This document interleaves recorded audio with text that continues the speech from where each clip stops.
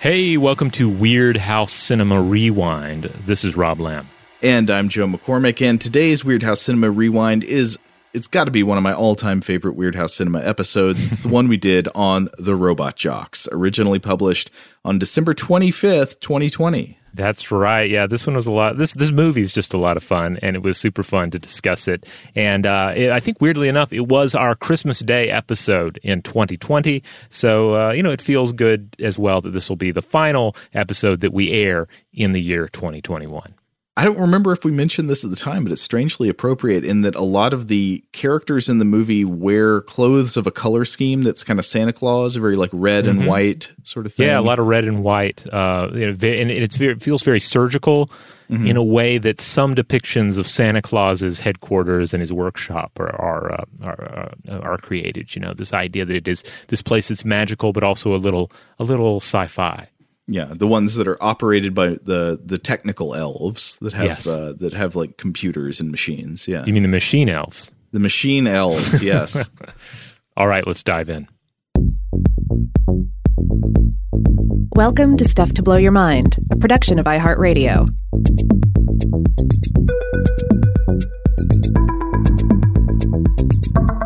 Hey, welcome to Weirdhouse Cinema.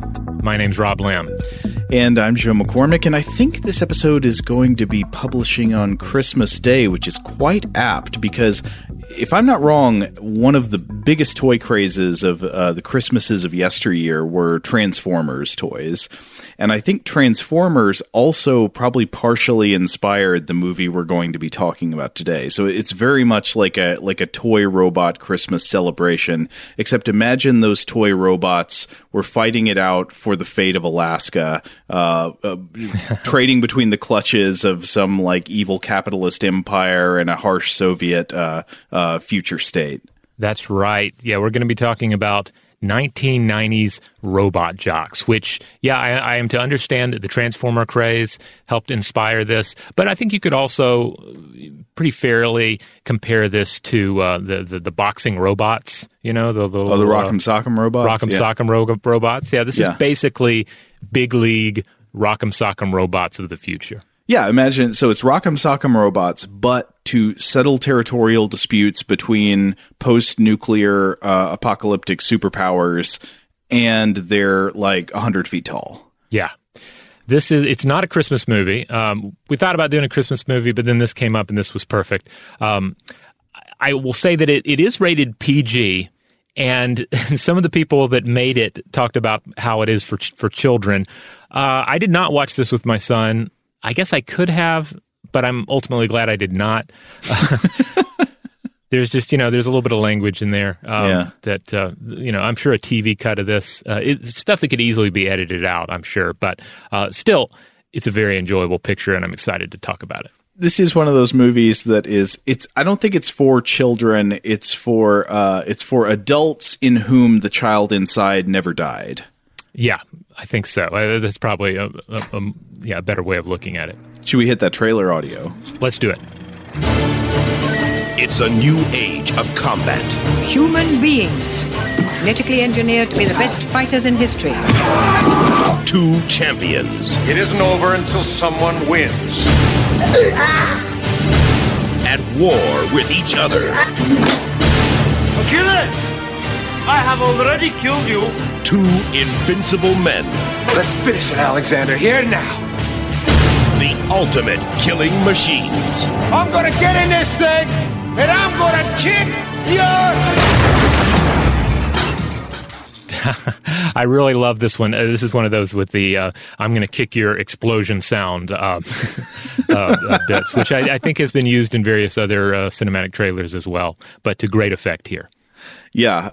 So this was actually directed by somebody you might not expect, by Stuart Gordon, who is mainly known for Lovecraftian adaptations. This is not in any way connected to Lovecraft. This is a giant robot fight movie. That's right, and again, it is rated PG, which certainly some of Stuart Gordon's most famous works are not. He's probably best remembered for directing 1985's Reanimator and then 1986's From Beyond, both just wonderfully weird adaptations of H.P. Lovecraft tales that went off in their own crazy, fleshy directions. He also made a Lovecraft adaptation confusingly called Dagon, which came out in the year 2001, which is the name of a Lovecraft story, but it's not really an adaptation of that story. It's more an adaptation of The Shadow over Innsmouth, which is a different Lovecraft story. And that movie I remember kind of liking, even though I don't know if I would say it's good. Right. I remember at the time when I watched it, I remember thinking, well, this is not an accurate depiction of an H.P. Lovecraft story, but especially now, I'm kind of like, well, good. It went off in all these films. Yeah. It's good that they went off in their own directions and became their own crazy, weird thing. Like, I think it takes place in Spain, and it's in modern day, and sexuality exists in it, that sort of thing. Yeah, I would say that's one of the major contributions that Stuart Gordon's Lovecraft films, and also the work of Brian Yuzna, who I worked with often. They inject sexuality into these horror worlds. The that were rather sterile originally. Yeah, the kind of barren, hateful landscape of the original Lovecraft is a little bit enlivened by the Gordon touch. Yeah. There's another thing I really like about Dagon, though. I remember thinking it's just merely a visual touch, which is that the color palette of the film is very like blue and green everywhere, but the main character wears an orange sweater throughout the movie. And I just remember thinking that was a great visual decision, and it really looks fun throughout the whole movie. It had some cool monsters, as I recall, too. They went with the the double-finned mermaid type creature. Yeah. All right. Well, let's see. But so these are some of the most, I think, noteworthy Stuart Gordon films. But he also did a lot of other stuff. And I did mention already, but he did pass away earlier this year. He lived 1947 through 2020. But he directed a lot of stuff. He did science fiction, such as 1996's Space Truckers. And with Brian Yuzna and Ed Naha, he created Honey, I Shrunk the Kids for Disney. They were the original creators, and they have script writing credits on that project and any subsequent project. So when you see the next Honey, I Shrunk the Kids reboot or what have you, you're going to see their names again. Oh, okay. I don't think I've seen any recent Stuart Gordon stuff. I haven't either. He seemed to have branched out a lot later in his career, getting further away from some of the really obvious genre stuff, such as a 2005 drama film titled Edmund, starring William H. Macy and written by David Mamet. So he really ultimately had a varied career and worked on a lot of different types of stuff. Though horror fans, I think, are always going to remember him best from some of those early, gory 1980s Lovecraft adaptations. Yeah. Now, one thing that must be said about Robot Jox is that it is a very zany, cliche-ridden robot slugfest that is, in many ways, just excellent and delightful, but is also... I don't know, you could make many extremely legitimate criticisms of the script, and yet it was written by a revered science fiction author. That's right. Joe Haldeman, the author of the Hugo Award-winning 1974 military science fiction novel, The Forever War. Now, I had not read this one before, but I picked it up after watching Robot Jox last week, and I've been reading it. I haven't finished it yet, but it's a very interesting book, very much a book of its time in many ways, especially concerning various sort of gender ideas and so forth. But it's essentially a Vietnam story, a Vietnam memoir even, written by an author who, having just received a bachelor's in physics and astronomy, was immediately drafted into the U.S. Army in 1967 as a combat engineer. That's Haldeman's story. And he was subsequently wounded, received a Purple Heart, and the Forever War seems to reflect all of this, except dealing with futuristic warriors cast into armed conflict in a distant star system, a slew of different star systems against an unknown alien enemy. And the main character in that, a gentleman by the name of Mandela, is also a physicist who finds himself drafted into a war. Only this time it's against the so-called Taurans, who are these aliens that nobody really has a clear picture of or understanding of as they're starting out. So it's, again, very much a product of its time, quite interesting, quite influential. It's a solid power armor military science fiction yarn, very much in keeping with stuff like Starship Troopers and so forth. But it has a focus on first of all, the physics of other worlds and the physics of space travel, as well as, of course, the psychology of the soldier's experience. And a few of the interesting things have already popped up in it. It touches on the perils of fighting around frozen hydrogen on other worlds. There's discussion of how time dilation impacts war. So you encounter the enemy one day, and your technology is superior to them. But then the next encounter you have with them, their technology is years ahead of yours because of time dilation and travel at speeds approaching light, because you are a creature now of their past and they are denizens of what was your future.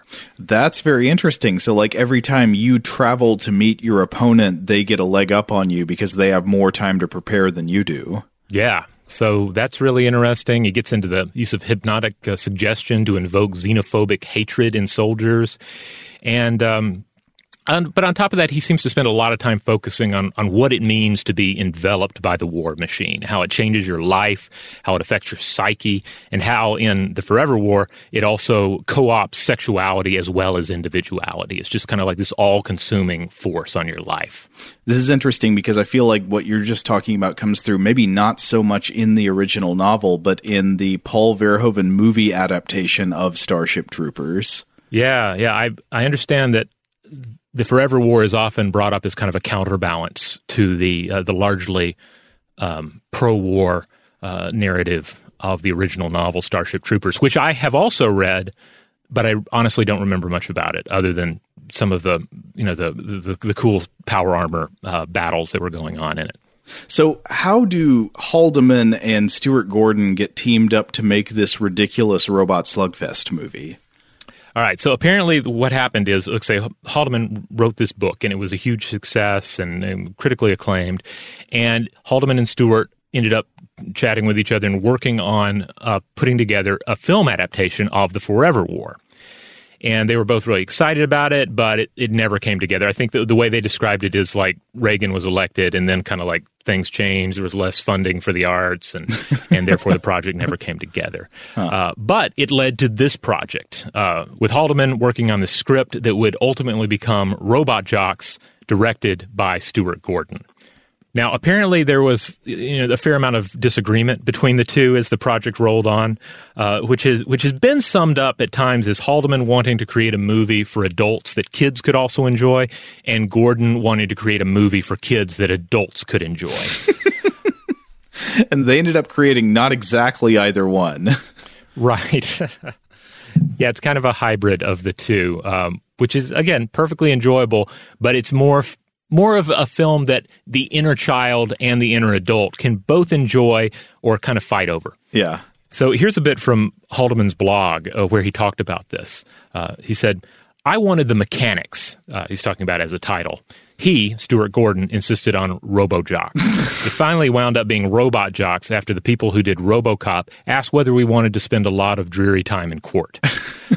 I would try to change the science into something reasonable. Stewart would change it back to Saturday morning cartoon stuff. I tried to make believable, reasonable characters, and Stewart would insist on throwing in cliches and caricatures. It was especially annoying because it was a story about soldiers, and I was the only person around who'd ever been one. In fact, he was right and I was wrong, but it wasn't until we were actually shooting the movie that became clear. That's interesting. I mean, you can absolutely feel this tension in the movie when you watch it, because it will alternate between moments that almost kind of actually work as thoughtful science fiction. There will be like moments of dialogue that are kind of thoughtful and interesting, and then it just immediately like throttles back into hilarious, absurd, cliche sci-fi mode. Yeah, you can get whiplash at times from it because you're like, oh man, that was really beautiful. And then something else happens, and you're like, well, that was goofy. But then again, like I started thinking, I tried to sort of divide these two possible films in my head, and I was thinking, all right, what if this character was played by a different actor, and it was more of a serious role, it was more of a soldier role, like Haldeman would have written. Maybe you bring in someone like Michael Ironside to play him instead of a cartoon cowboy. We'll get to that in a bit. And I was thinking, well, that would be good, but then again, it wouldn't be Robot Jox. Like there's the ultimate form of the picture like the absurdities and the contradictions are one of the most notable things about it. Oh, no, I wouldn't change a thing about Robot Jocks. Robot Jocks is exactly the thing it should be. I absolutely would not change it. I mean, Robot Jocks is the kind of film for which Weirdhouse cinema exists, something that that cannot just be praised as a normal kind of successful movie that is in some sense absurd or a failure, but is absolutely worth talking about and has things to be appreciated. Yeah, and I think just on the serious end of the spectrum, on the Haldeman end of the spectrum, even though I think he ultimately considered it a disappointing child from a creative standpoint, I feel like there are elements that totally ring true. You get this sense of the absurdity of war, a vast war machine, a military industrial complex that just sucks everything in, and in this film, co-ops reproduction. Yes. So there's a lot to talk about here. And one more thing I will say about it is that the ending of this film, I think, is a genuine triumph in both senses in which the movie works. It actually is a surprising narrative conclusion that I was kind of like, wow, it's amazing they did that. But it's also hilarious in an unintentional way. Yeah, absolutely. It seems to, if it seems like there are two different films competing for coexistence, at the end of the film, those two visions come together and fist bump each other, and it works. So maybe we should talk about the cast. All right. Well, our main character in this is Achilles, played by Gary Graham. I think a lot of people will recognize Gary Graham out there. He's been around for a long time. The main place I knew him from, due to all my time watching the Sci-Fi Channel back in the day, is that Graham was on the Alien Nation TV series.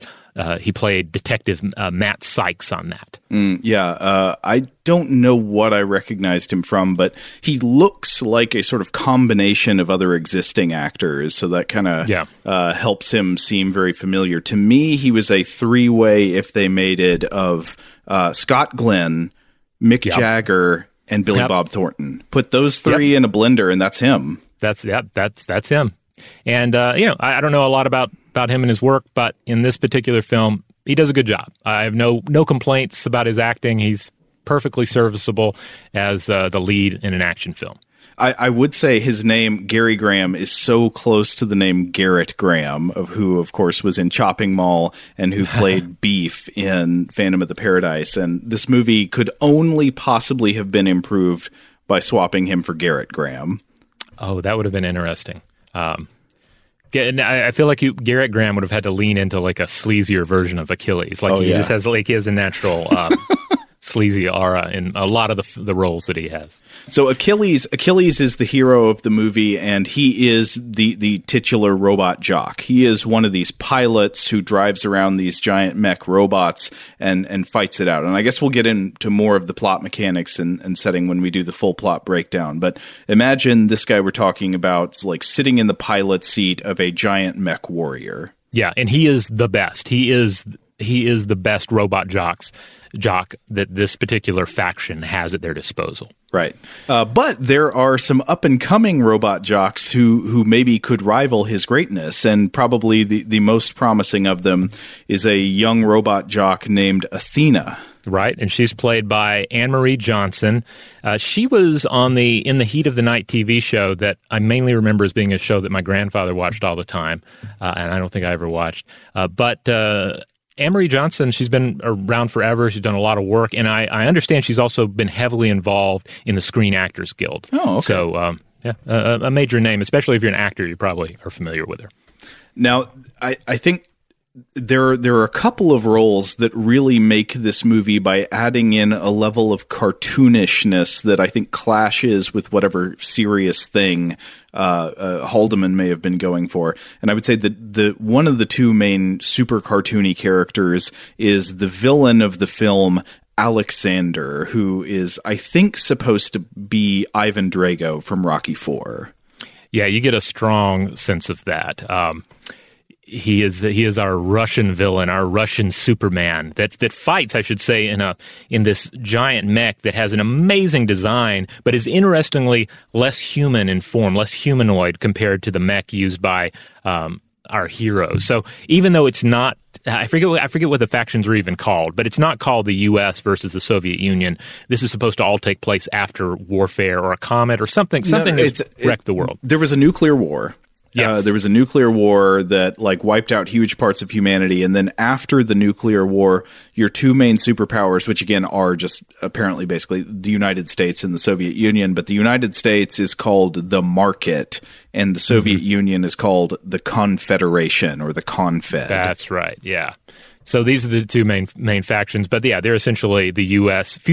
versus future Soviet Union, and this particular robot jock played by Paul Koslow, who lived 1944 through 2019. He was a German-Canadian actor who was in a lot of TV back in the day, but also some key 70s cult films. He had a supporting role in 1971's The Omega Man. Oh, okay. Which is a wonderful film. Yeah.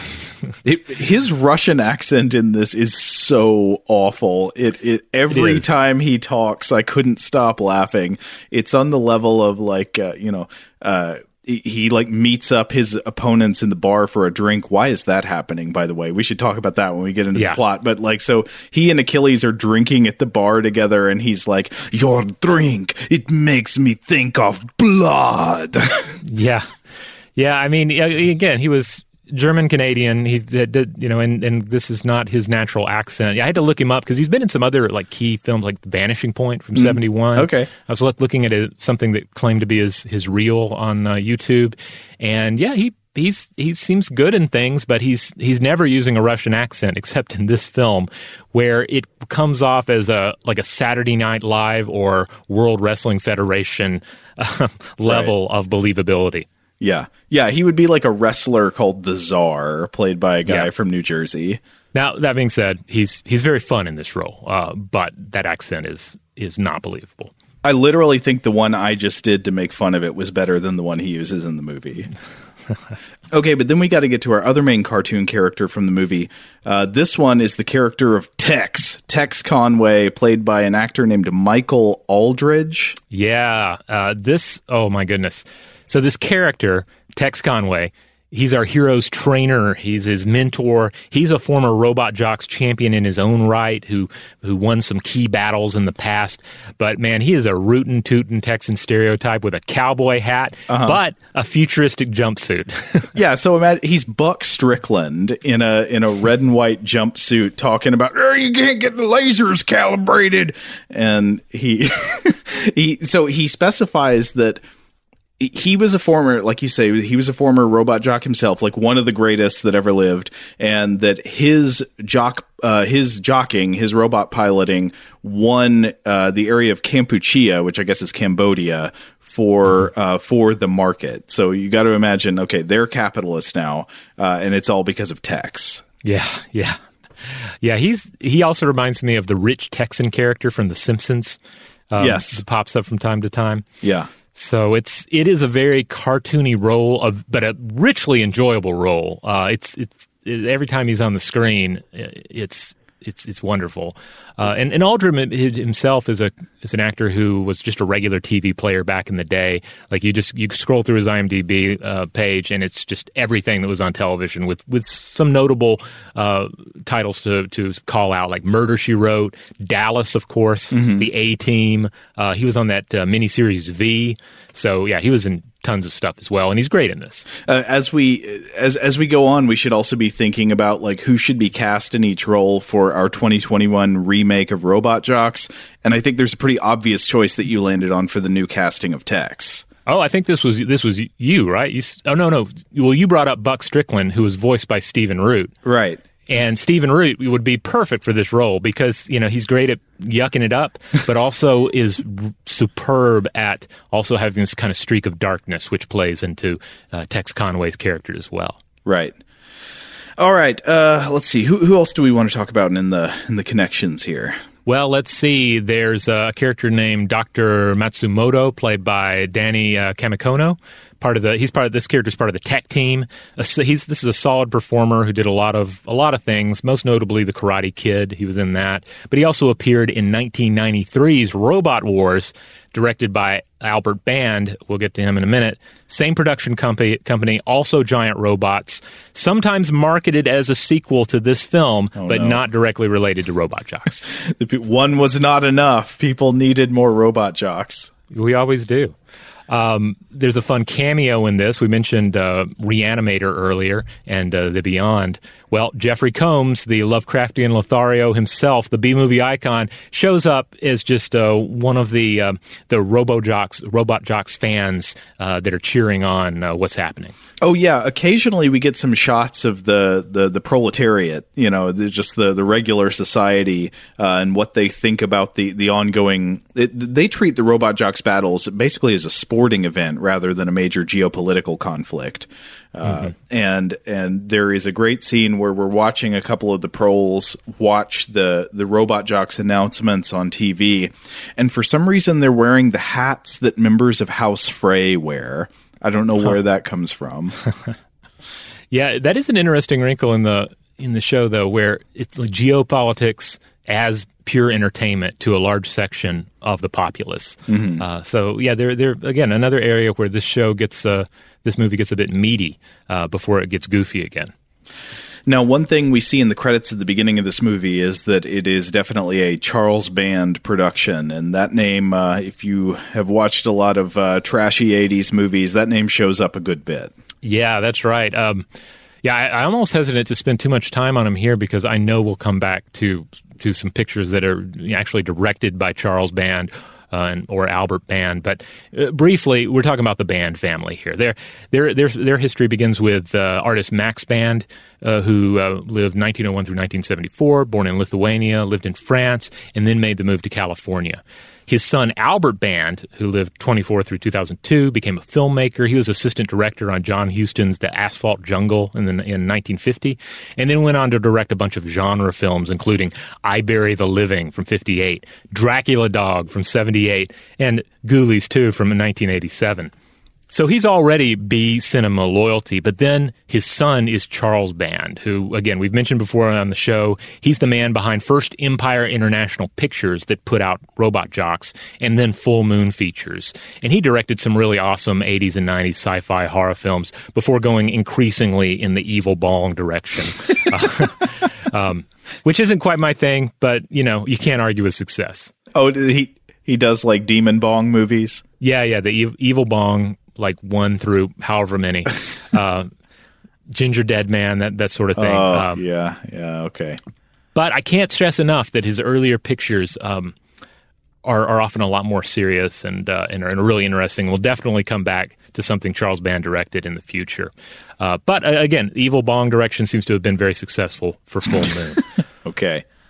Charles's brother, by the way, is Richard Band, a composer who worked on a lot of Full Moon pictures. And then Charles Band's son is Alex Band, a lead singer of a band called The Calling, which I'm not that familiar with, but exists. So, like, the Band family is still going strong. They are a schlock dynasty. And another connection to Robot Jox is that Charles Band had a 1990 film called Crash and Burn that was marketed in Europe as Robot Jox 2.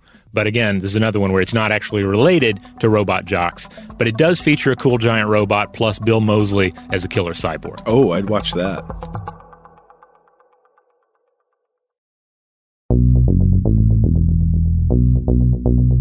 Now, one thing I will say about this movie that I do just totally unironically enjoy is all of the robot fights, including, I think there's some stop motion animation, and I think there's probably also some like people in suits, some puppetry. I get the feeling that both are at play at different times.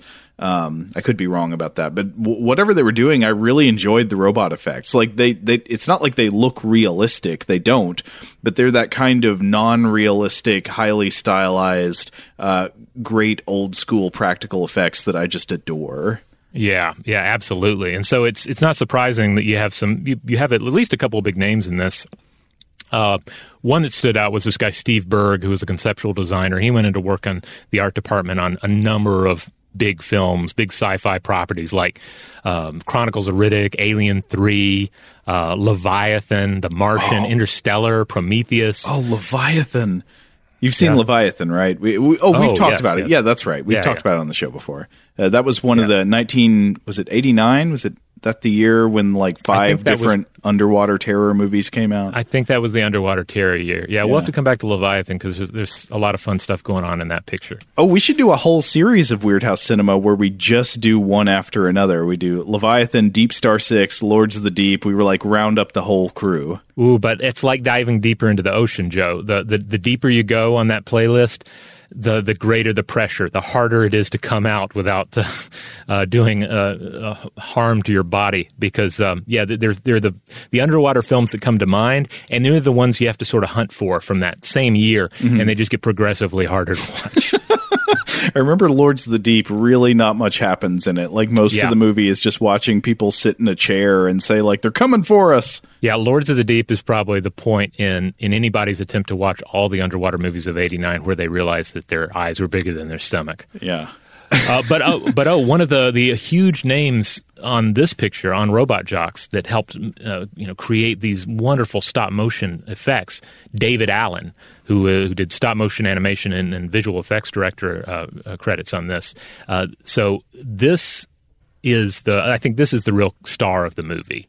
He's an awesome name in the stop motion animation field. He sadly died in 1999 at the age of 54, but he worked on The Howling, on Willow, Ghostbusters 2, Young Sherlock Holmes, all films that had some wonderful stop motion work in them, I believe.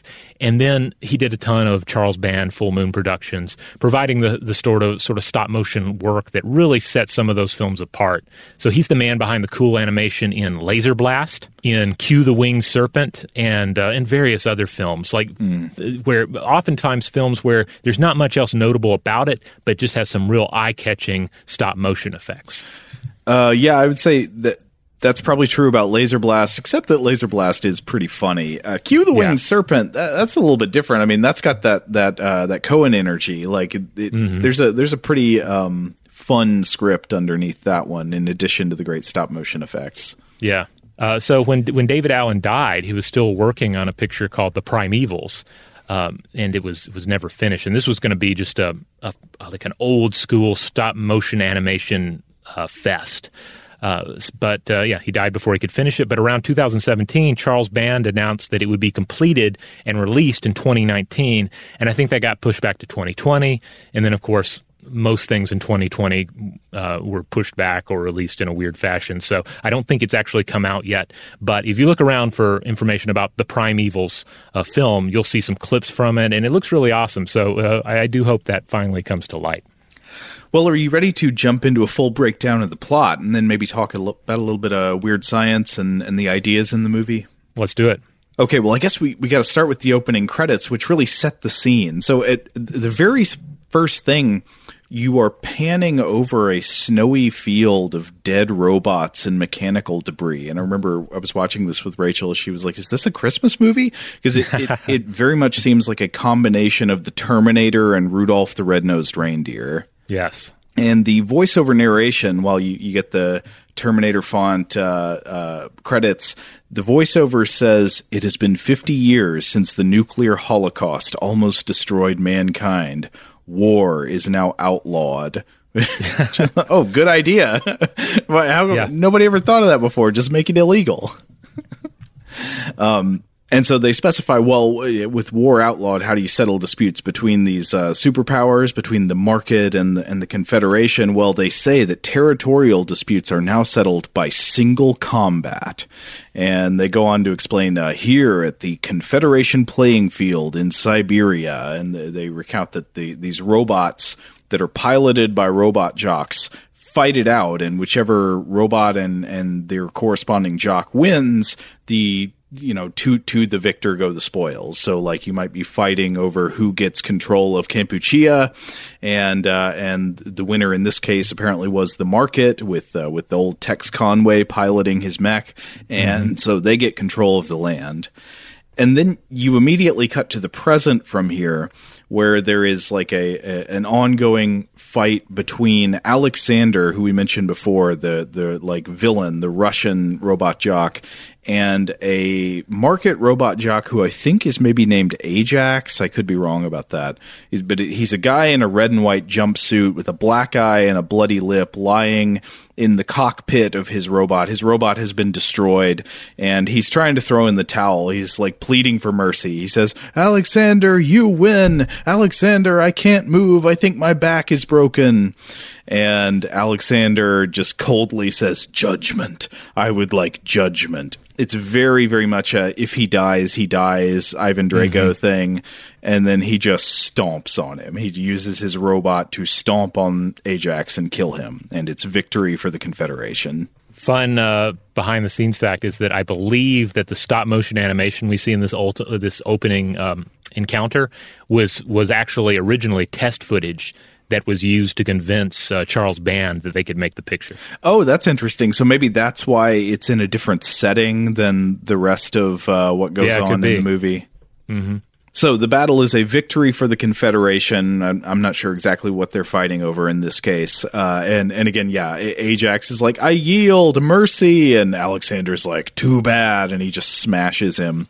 And then Alexander looks into the camera and says, "You're next, Achilles." He's got it out for Achilles, I guess because Achilles is the best and he wants to defeat him. Yeah. He's all about just superiority and proving himself in battle.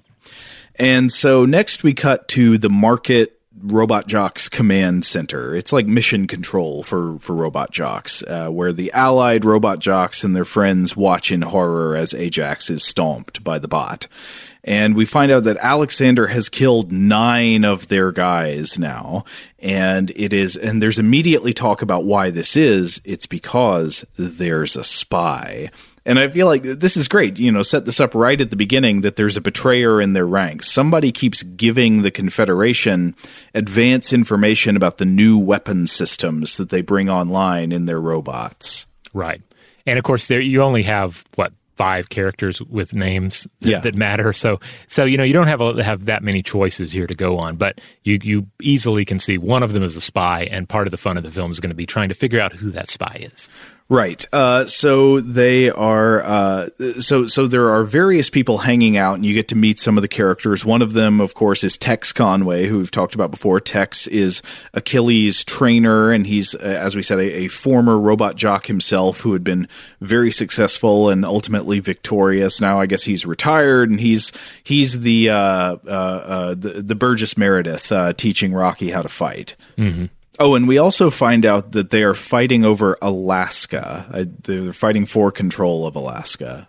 I'm not sure why they want it so bad, but that's what the dispute is. Right, yeah. Like maybe it's the first step and then subsequently conquering other areas that belong to the market. But I guess we find out that Achilles is the only robot jock left, that Alexander has killed all of the other market robot jocks. It seems like they should have had more, but and I guess they are making more. We'll get to that in a second. Yeah. So then from mission control, you cut straight to a sparring scene where they've got Achilles fighting a circle of people all around him. All these people in pads surround him and attack him one at a time so he can fight them off. It's kind of like that scene in The Chinese Connection where Bruce Lee goes to the Japanese martial arts school and is surrounded by people in the circle, and they all come in one at a time and he has to fight them off. Except everybody here is wearing goofy-looking red pads. Not only pads, though, Joe, they're also wearing jumpsuits because this film is a celebration of futuristic jumpsuits. There are multiple different varieties of jumpsuits, and they seem to be, whoever was in charge of jumpsuits did a good job of putting them together, making them look quality, and keeping track of who should be wearing what, which I love because I realized more and more watching this film that it's something I love about science fiction films. I love a good jumpsuit, be it a jumpsuit in something like Mystery Science Theater 3000 or any other science fiction film. Like in the future, there will be jumpsuits, and you will be assigned a jumpsuit. And so everybody's got one. Even Tex Conway's wearing this big, ridiculous, bright jumpsuit. Yeah, they're red and white jumpsuits. So the market wears red and white jumpsuits, and the Confederation wears, I think, yellow and black jumpsuits. Mm-hmm. I think that's right. So we see Gary Graham, the Achilles, fighting all these people, and he does quite well, except there's one fighter who really puts up a good fight against him, and it turns out that this fighter is Athena, who at first I thought her name was Pathina, the way they were saying it. But we find out that a lot of these fighters, or maybe all of them, are something. This is, again, something I couldn't understand what they were saying at first, but it becomes clear. They are what the characters refer to as tubies. In this scene, Tex makes his prejudice against multiple types of people clear. It's clear that he does not like tubies, and he also states his opinion that women will never be jocks. So there will never be a woman robot jock. Yes. He also doesn't seem to like Japanese people. Yes, Tex is just full of prejudices. Yeah, and so so you're wondering, what are these tubies? Why doesn't Tex like the tubies, and what are they? Professor Laplace shows up, and I love her. She is all business. She shows up. She's this small older lady who is apparently like the market's greatest geneticist, greatest scientist, and she's there to collect DNA samples from all of the great robot jocks. So she like gives these tubes to Achilles and to Tex, and is like, I need your genetic material because she's developing what she calls gen jocks, which, as far as I can tell, these are eugenically created perfect robot jock soldiers that are created through in vitro fertilization.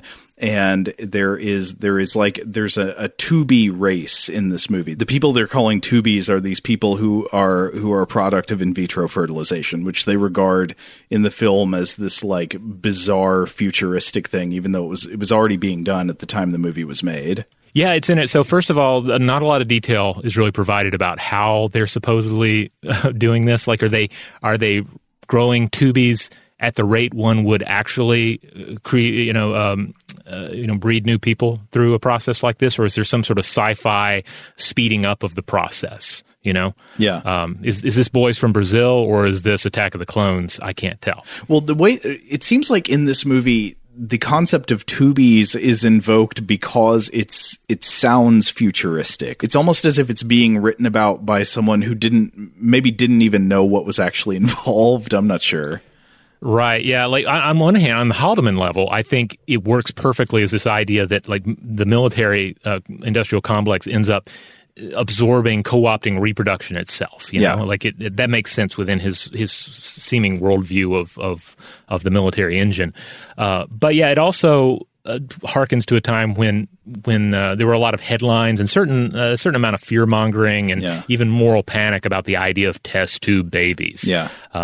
So perhaps some of our listeners remember that hysteria, because I feel like we see less of it now specifically. Yeah. I mean, I think this movie is weirdly projecting into the future a kind of temporary irrational stigma that arose from culture at a particular time, like in the late 80s or early 90s. Yeah, because again, what test tube babies refers to is in vitro fertilization, and in vitro means within the glass. But the process doesn't actually take place in a test tube, but rather in a petri dish. The egg is fertilized in a petri dish, and when it is 3 to 5 days old, it's transferred to a uterus. And today, this is mainstream, granted expensive, but it's a mainstream reproductive choice. The term itself, however, this is interesting, test tube babies, was coined in the 1930s to refer to artificial insemination. Huh. So in both cases, we can, just taste the moral panic regarding some sort of new reproduction trend. And in both cases, these are things that, for the most part, quickly became normalized. It is also interesting that there's like a brief gag in the film about just the idea of sperm donation as well, as if that in and of itself is this ridiculous, like, yuck it up kind of scenario. Yeah, Tex goes like, you ain't using my DNA to make no tubies. How? Yeah, that's exactly how it went. So, yeah, anyway, another case of science fiction doing what science fiction often does, but it certainly seems a bit silly now given the mainstream acceptance of IVF. Yeah. But the Tubies remain a major theme in the film, and as I said, Laplace announces to everybody that there is basically a Tubie race between the superpowers, and each one is creating their own robot jock super soldiers, and so there's like a constant escalation back and forth. Mm-hmm. Let's see. So we meet some of the Tubies, and man, if you watch this movie, they will say the word Tubies until it loses all meaning. There is just so much talk about Tubies in this movie. But we meet some of the young soldiers, and of course Athena, the one we were talking about earlier, who's a major character in the film. And then we see Alexander doing a threat video for Achilles. That's kind of like those wrestling promos where the wrestler would come out and say, like, next week I'm going to destroy you in the cage. But then after that, we get a view of the populace at large, just people hanging out in the street, watching on big public TV screens the ongoing saga of the robot jocks conflict. And this is where we see the dudes in the House Frey hats, but also most people we see in this movie who are outside at any point are wearing masks, which was kind of strange to watch this year. I don't think they're wearing masks for any disease control reason. My best guess is that, so it's part of the setting that the world they live in is after a nuclear war has taken place. So my guess is it's supposed to be that there are radionuclides everywhere and that the masks are to help prevent people from inhaling radioactive particles. I don't know if that would be effective in reality, but I think that's at least the reason that they're shown wearing them. Yeah, it is interesting to watch that this year because so many films and TV shows I've watched this year, I'm just constantly thinking to myself, why are they standing so close to each other? Why is no one wearing a mask? As illogical as it is to expect that in a film from 10, 20 years ago. Right. As opposed to out in the normal world where it is perfectly reasonable to expect that.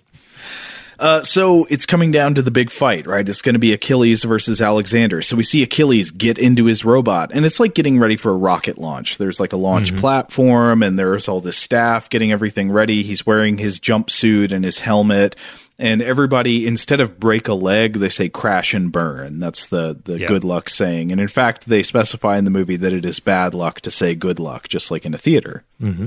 While we were watching it, Rachel made some good joke. She said something like, we call it the Confed play. Might have gotten that wrong on the delivery. But anyway, Achilles gets into a giant Optimus Prime.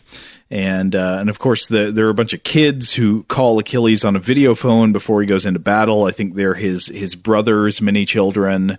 Or his brother-in-law, maybe, his sister's husband's. Anyways, so a bunch of people call him on a video phone, and they wish him good luck. And then so he goes into battle, and then we get one of the first big, like, full stop-motion animation fight scenes. We get to see what the robots do when they fight, and I love the effects in this scene. You get these they sort of like go down the list of trying out each of their weapons on each other. Like, they're like, try that new green laser pair. And this scene, I thought, is just great. Like, it's not like it looks realistic, but that's not the point. It looks excellent. And I have to say, the animation style that they use, the stop-motion animation and the suits as well, they create a very clunky sort of movement, which I think really works well in the film because we're used to seeing some giant robot battles in more recent things like the Pacific Rim movies and so forth.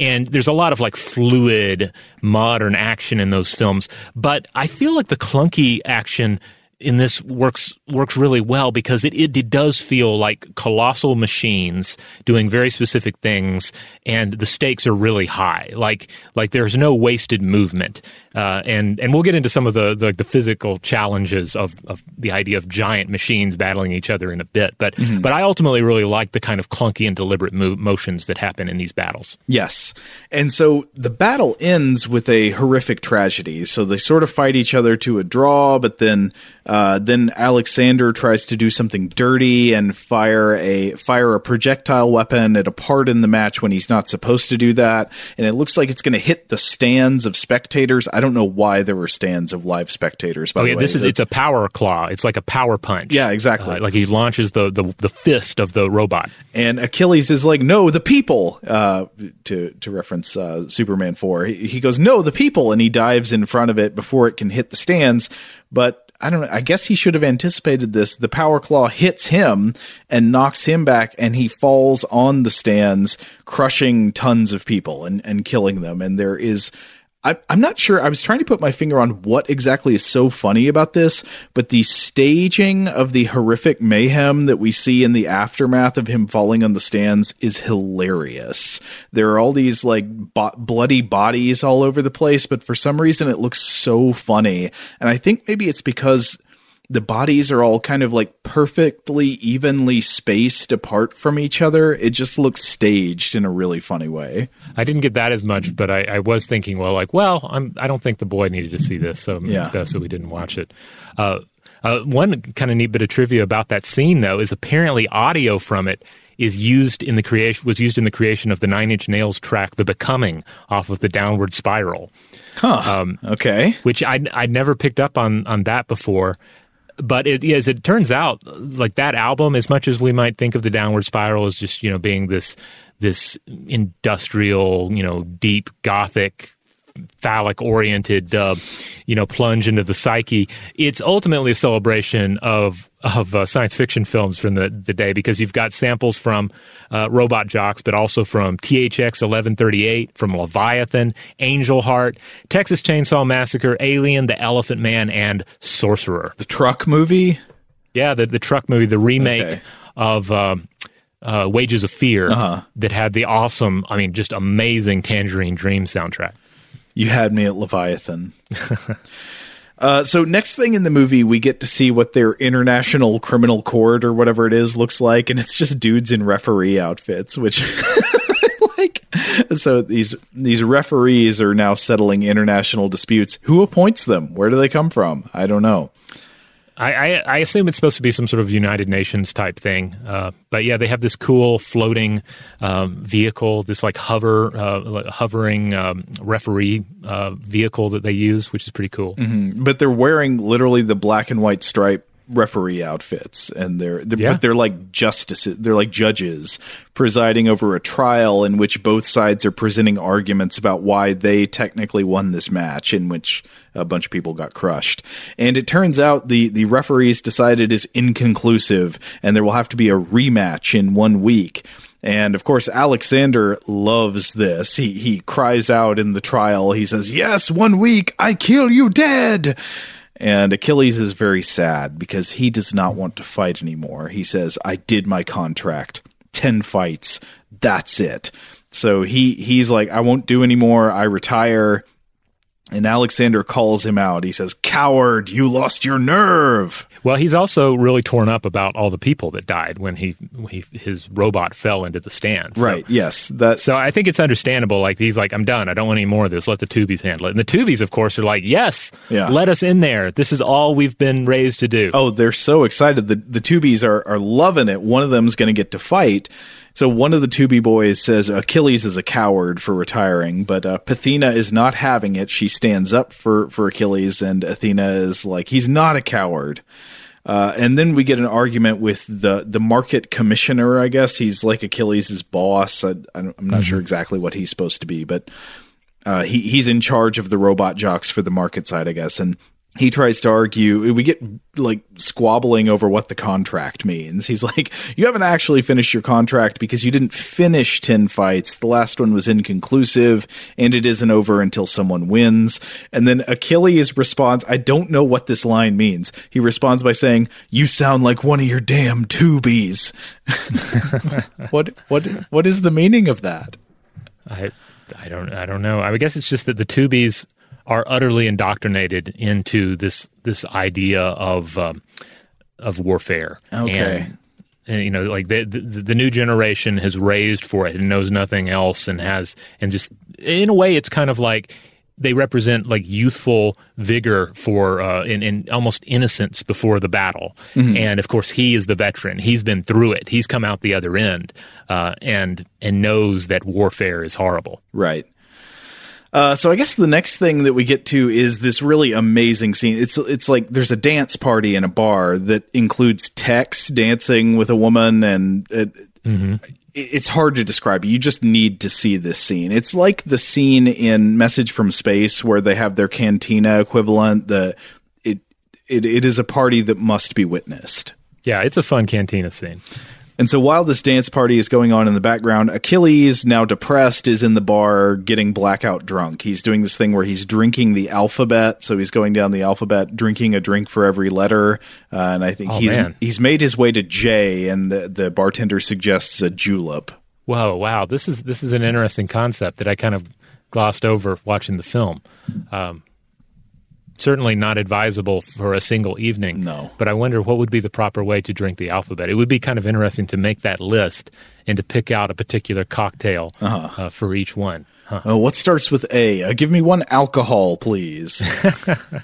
But so then he's sitting there, and then all the tubies come in, and they're young and full of excitement and vigor, and they try to cheer Achilles up, talking about how this was great. The way they try to cheer him up is they talk about, hey, the audience members in the stands signed releases. You know, they agreed to be there. They knew what the risks were. You shouldn't feel bad. Yeah, the tubies have just bought every line that the market has told them. Yes. They just believe it all absolutely. They actually read the fine print and they love it. They're all on board with every bit of the contract.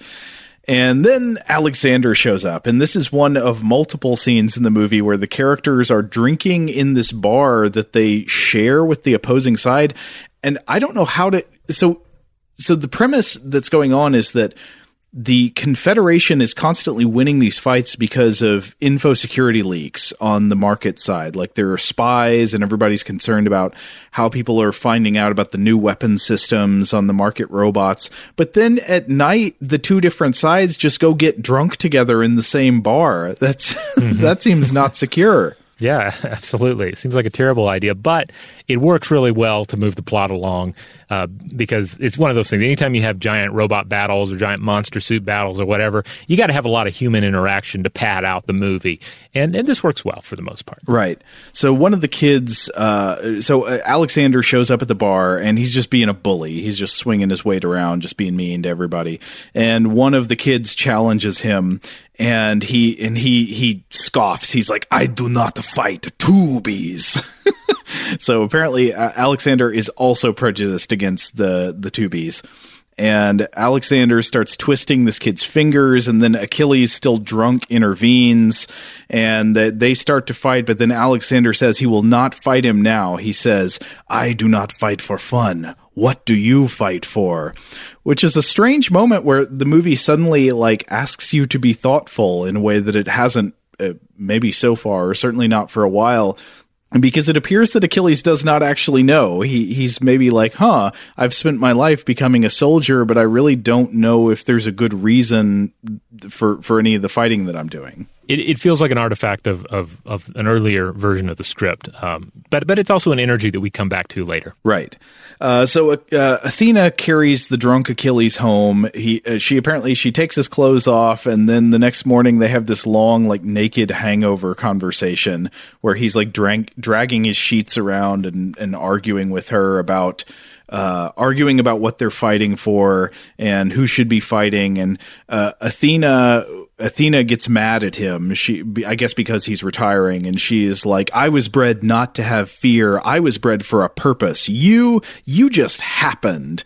And so it's clear actually that the prejudice kind of goes both ways. Like the tubies apparently disdain non-tubies because they exist for no particular reason. Yeah, just random existence. Yeah. So it's interesting. There's a fair amount of cool world building going on in this film. Yeah. And so she's like, one of the things in the scene, I think, is she's trying to figure out what are the secrets of how he always won his battles. And he's like, "I don't know. A lot of it's just luck." And she doesn't like this answer. So she gets really mad at him, and she says, "I wanted to learn the secret of the great Achilles, but you just talk about luck and fear. There's nothing you can teach me except how to lose." So there's another scene where we see the youngsters training. They're doing their tubie exercises, and Tex reiterates to Achilles. He says for the second time, "A woman can never be a robot jock." Yeah. He's again the old-fashioned attitudes of Tex here. Yeah. So Tex is quite the sexist, and he makes it clear over and over.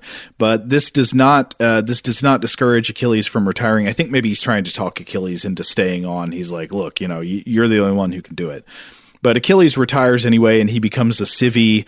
So you see him just suddenly going around the city. He's not at mission control anymore. He sees a mural on a wall somewhere, I think, that has his picture on it, and someone has written the word coward, but misspelled. It's coward. Now, how do you know that's not just how they spell it in the future, Joe? That's true. Spelling changes over time. That's a very good point. It's just like how in the future the word jocks, plural, is spelled with an X instead of CKS. Yeah. But so now the market's got a problem. Achilles, their greatest warrior, has retired, so they've got to put one of these tubies in the robot to fight Alexander. So they go through some rapid tubie training, and the way this shakes out is that Athena and the other tubies have to climb the aggro crag. There's this big rattling jungle gym of death, and they're all fighting each other to get to the top first and climb through this hole in the ceiling, and Athena is victorious. She is the greatest of the tubies, so she's going to become the new jocks, and as a newscaster declares, she is the first female robo-jock. But Achilles, now at home, sees this on TV, and he's like, no, I can't let her go into battle. So he goes back to Jock's control, and he's like, I will be the Jock. And he trains with Tex, and then there's a scene where Dr. Matsumoto and Tex begin to argue about how to best keep the new robot system a secret from spies. Dr. Matsumoto has taken measures to keep it secret in a way that Tex does not approve of. And so there's more drinking at the bar, of course. I mentioned that would come back. Alexander sits down next to Achilles, and he declares that you make my drink taste like blood. And I was thinking, is that an expression? What does that mean? Do you know what he's getting at there? I can think of no way that makes sense. Yeah. Unless, because is he saying, I can't tell if he's saying it in a way where he's like, my drink is better because it tastes like blood, or is it worse because it tastes like blood? It's really hard to get a read on what exactly floats Alexander's boat here. Yeah. So we're ramping up to the final confrontation between Achilles and Alexander, but then before that, there is a great scene where I think maybe we shouldn't reveal what happens, but there is a confrontation about who is actually the spy on the market side who's been leaking the new technology secrets to the enemy.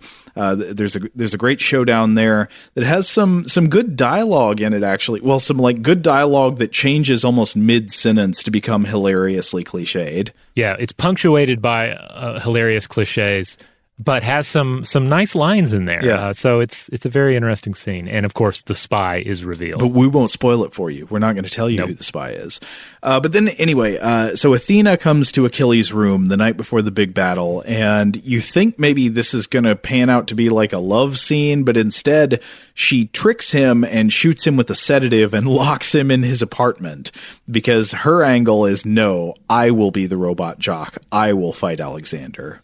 I don't mean to harp on the film because the film looks great, and I love the way the sets look. I love the props. I love everything.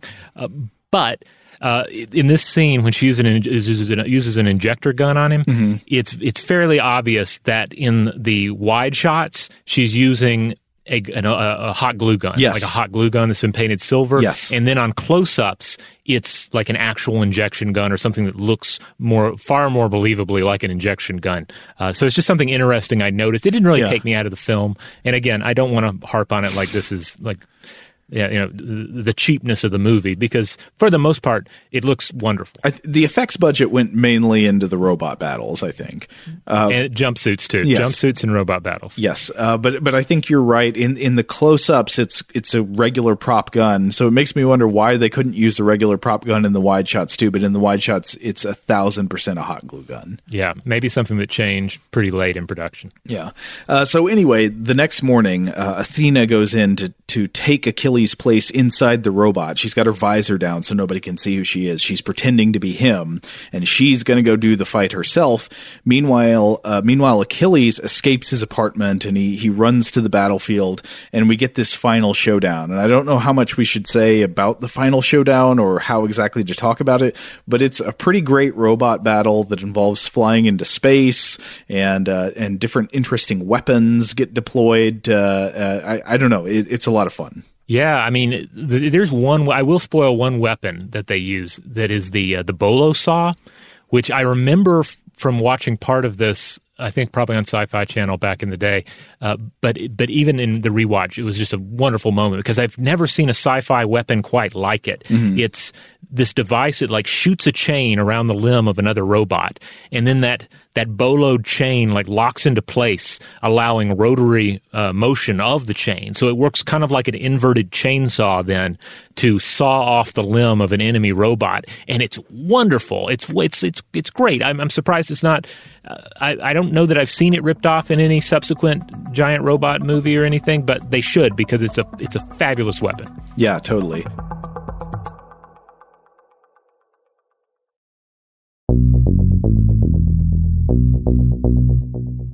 Well, maybe we should just focus on the big robots for a minute before we get to the glory of the ending. Yeah, so again, the robots look pretty awesome in this. A combo of awesome old-school stop-motion and I think some old-school man-in-suit effects.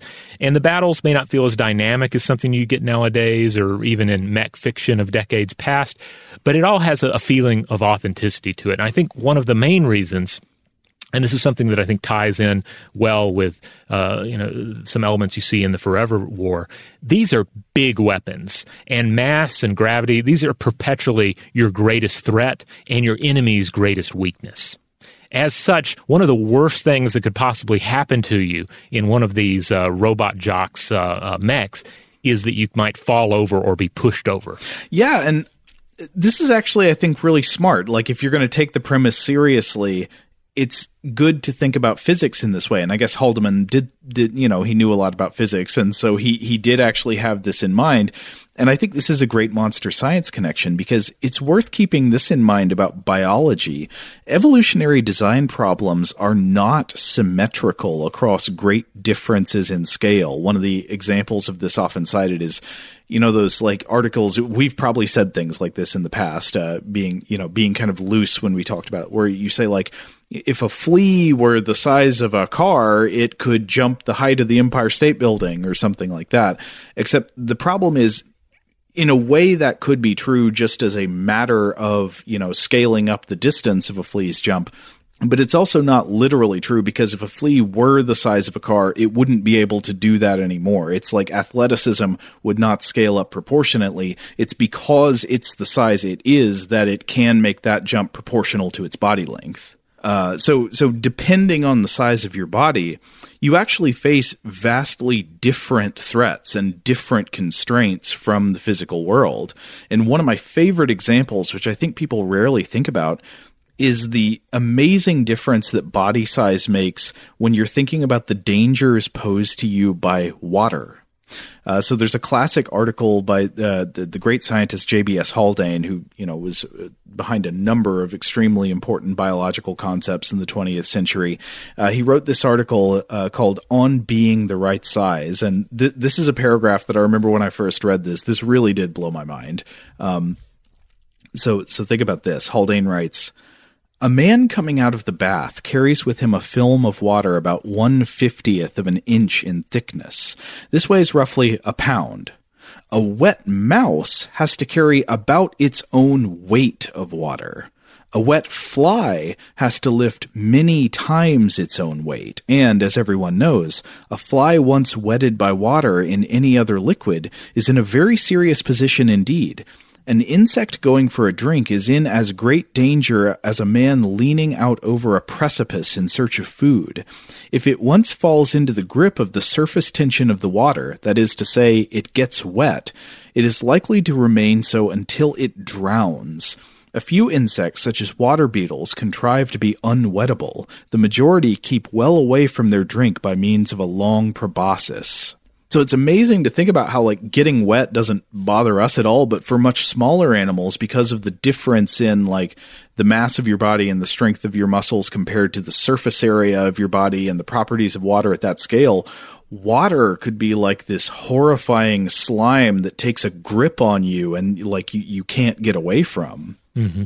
But a lot of these asymmetries, not all of them, but a lot of them are based on the force of gravity and the ratio of surface area to mass as an object gets bigger. And this brings us back to the robot jocks. So to read a section from that same J.B.S. Haldane article, he's talking about the dangers of falling, what falling is as a threat to animals of different size. Quote, "To the mouse and any smaller animal, it presents practically no dangers. You can drop a mouse down 1,000-yard mine shaft, and on arriving at the bottom, it gets a slight shock and walks away, provided that the ground is fairly soft. A rat is killed. A man is broken. A horse splashes. For the resistance presented to movement by the air is proportional to the surface of the moving object. Divide an animal's length, breadth, and height each by 10. Its weight is reduced to 1,000th, but its surface only to 100th. So the resistance to falling in the case of a small animal is relatively 10 times greater than the driving force." And I think this would absolutely be the same kind of concern if you were considering mech battles. So if you were to have something like the auto-loader in Aliens, you know, like these roughly slightly bigger than human-sized mechs, fighting in those things would be entirely different a proposition than fighting in these 100-foot-tall or 200-foot-tall giant robots, where in the case of the larger robots, gravity itself is an immense threat to you. Like, just falling over will very likely destroy you. So yeah, in this film, you do get the impression that most of these robot jocks battles end when the first combatant is knocked over or made prone. Like, it seems like most of the time there's no getting up from that. Right. And it's interesting to think about, like how did they get here? How did they get to the point where they're basically each battling in a skyscraper on legs? Yes. And I'm guessing there would have been an arms race over time. So maybe they started smaller, like just kind of like power armor sort of a situation, maximize the individual for one-on-one battle. But then over time, like, what do you do? Do you start getting bigger suits? Like, my suit's bigger than yours and has bigger weapons, so now you've got to get bigger too. And so now we see, like, the end results of that, where the combatants are absolutely as large as they could possibly get, and are, you know, and they have all of these weaknesses based on that size, but there's just no scaling back at this point. Yeah, that's interesting. It's almost one of those, like, prisoner's dilemma type problems where, like, the incentives for the individual are different than the incentives for, like, both parties when they look at things together. And if you could just get them both agree to scale back down, that would be better for both. But you can't get them to agree to that, so they just keep getting bigger. And that also brings me to another interesting question this movie raises. Some things about it that you wonder if they would make sense in reality, and that is the very concept of symbolic warfare through single combat or champion combat. So the premise of the film is that you've got these superpowers. They are in violent conflict with one another, but they can't go to war. They don't go to war on the whole. Instead, they pick one person from each side to get in a robot, fight it out, and then the winner gets whatever it is they wanted. Yeah. It works in this film, and of course, you also see this in mythology, when mythological characters are used to embody whole nations or peoples, etc. It does remind me a bit of something that we discussed in our Stuff to Blow Your Mind episodes on the Ant Wars earlier in the year, where we talked about the various tournament battles that you see in ants, but also in certain small armed groups. Historically, in human civilization, and the idea here being, like, if you don't have large armies that are combating each other, sometimes it makes more sense for a select few individuals to engage in sort of less high stakes combat, to sort of feel each other out, to see which way the battle would go, and then act accordingly. But in these cases, we're still not talking about one soldier fighting one soldier, champion versus champion. Right, and this brings us back to something that we also talked about in the Ant Wars episode, which are these models.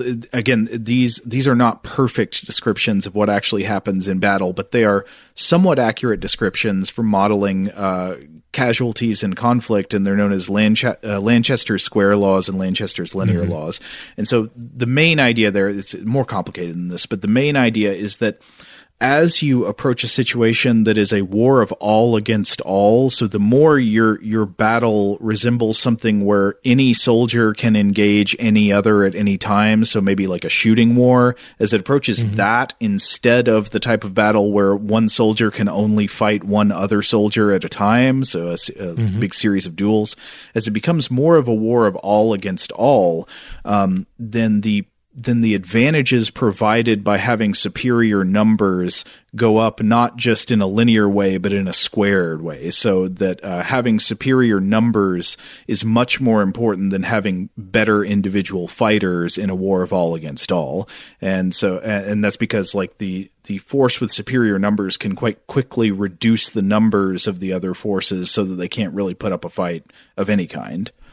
And so anyway, in a world with technology that enables, a war of all against all, like a basic shooting war scenario, the side with superior numbers is almost always at an extreme advantage. And that makes me think about how it's hard to imagine in a modern context with modern technology that champion warfare would ever really emerge unless it were like imposed by an outside force. Like, for champion warfare to be the way that you would settle geopolitical conflict, it would require the side with numerical superiority to agree to the champion warfare and to say, yes, we will honor the outcome of this duel. But champion warfare necessarily improves the odds for the weaker force and hurts the odds for the stronger force. So why would the stronger force agree to it? Yeah. If in this film, if the referees were aliens representing, say, a technologically advanced species that could just simply wipe out either side without thinking about it, like that would potentially make more sense. Yeah, but it does. Well, but I was going to, in that case, though, why not just have a trial where, like, you argue about who actually has the correct claim to the land rather than people just both say they want the land and you settle it with a fight? I wish I could have seen more what Haldeman had in mind for this, like what his read on it would have been, Because, I mean, certainly it worked. There's the symbolic level at which it works, but I wonder what the world-building arguments would have been. Yeah, I mean, I think obviously it would be better for the soldiers and better for the people on both sides of a conflict if it could be settled without massive bloodshed, whatever that method is. I mean, even if it's single combat between robot jocks, that's better than just having an all-out total war where you send people into the meat grinder. But you hit the war pigs problem. Like, leaders setting military policy are going to want to win. They're not usually the people who themselves have to die in battle.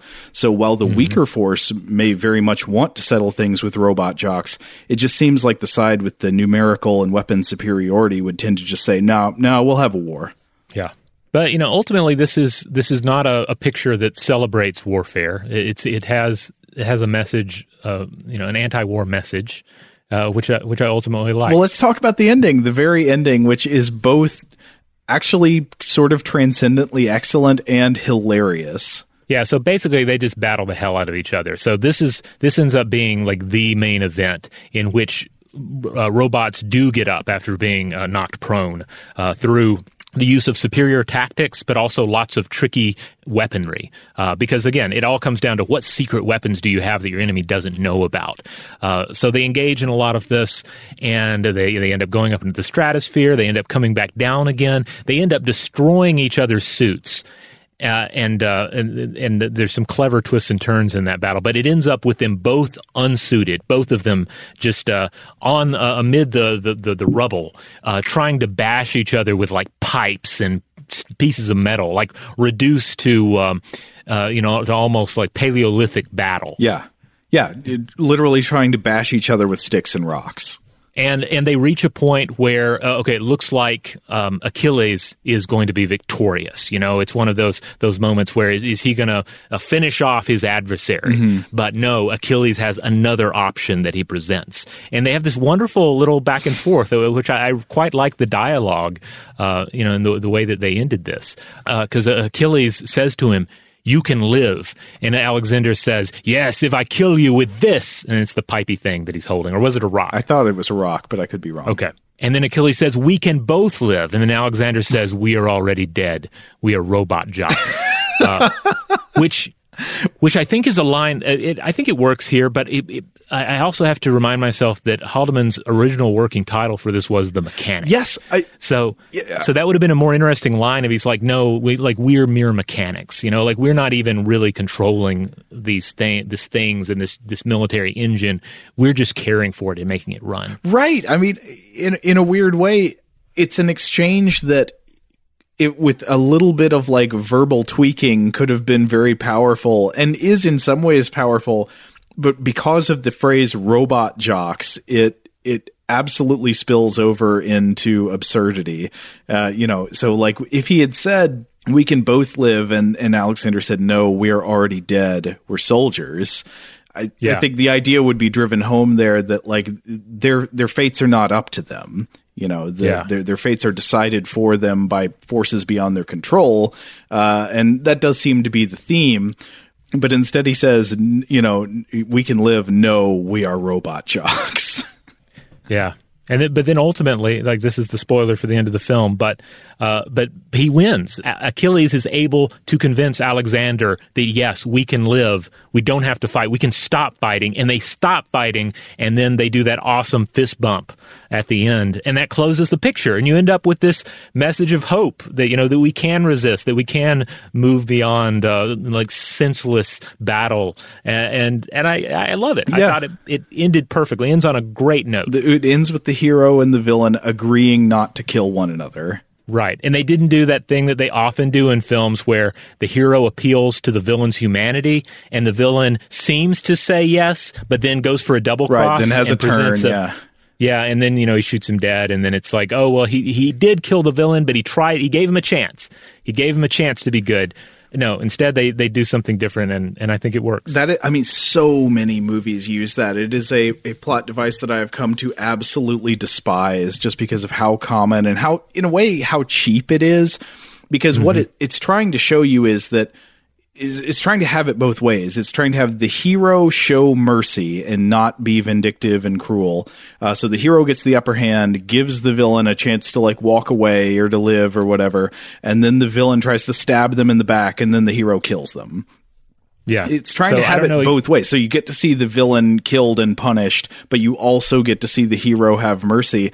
I think it's better to just choose one or the other. Yeah. Yeah, I don't know what kind of arguments may have happened, or maybe there weren't arguments over this part, but I like the way it turned out. So I don't know if this was ultimately the way Haldeman wanted it, or if this was more of a Stuart Gordon direction, or maybe this is just, the way it feels is like this is where the two visions come together and they work. It is a weirdly transcendent way to conclude this utterly ridiculous film. All right. And well, speaking of concluding, it's time for us to conclude. You may be wondering, though, where can I see Robot Jocks? Unfortunately, this is a tough one. You can buy some, at times, crazy overpriced DVDs, VHS, and Blu-rays of Robot Jocks, but the Shout Factory edition of this from 2015 is currently out of print. I think it went out of print in October of 2019. So hopefully it'll become more widely available in the future. No one seems to be streaming it, like not even for rent or digital purchase right now, save for the odd unauthorized, like highly unauthorized version. Joe, didn't you find this one on Facebook of all places? Well, I didn't watch it there. I ended up watching the version that you rented and lent me, but dig around for it if you desire. But you should also, I would say, start a letter writing campaign to the Criterion Collection and get them to put out their own edition of Robot Jocks, which is what the world deserves. Yeah. Yeah, we definitely rented it, got it from Atlanta's own Videodrome.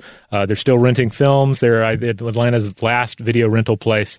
But if you're not in the Atlanta area, you can still get in on the fun with their merchandise. You can find them at videodrome.tv, and their main website is videodromeatl.com.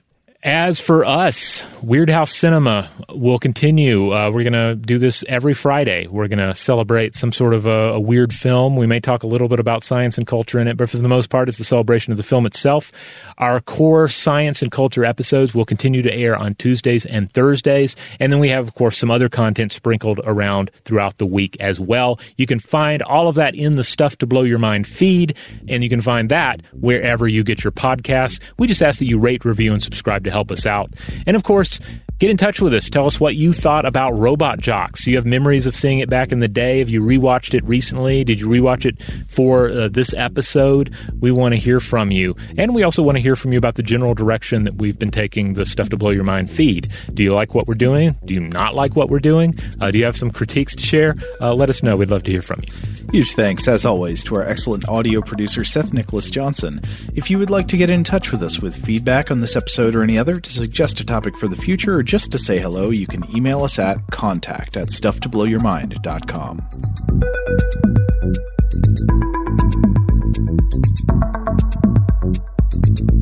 Stuff to Blow Your Mind is a production of iHeartRadio. For more podcasts from iHeartRadio, visit the iHeartRadio app, Apple Podcasts, or wherever you listen to your favorite shows.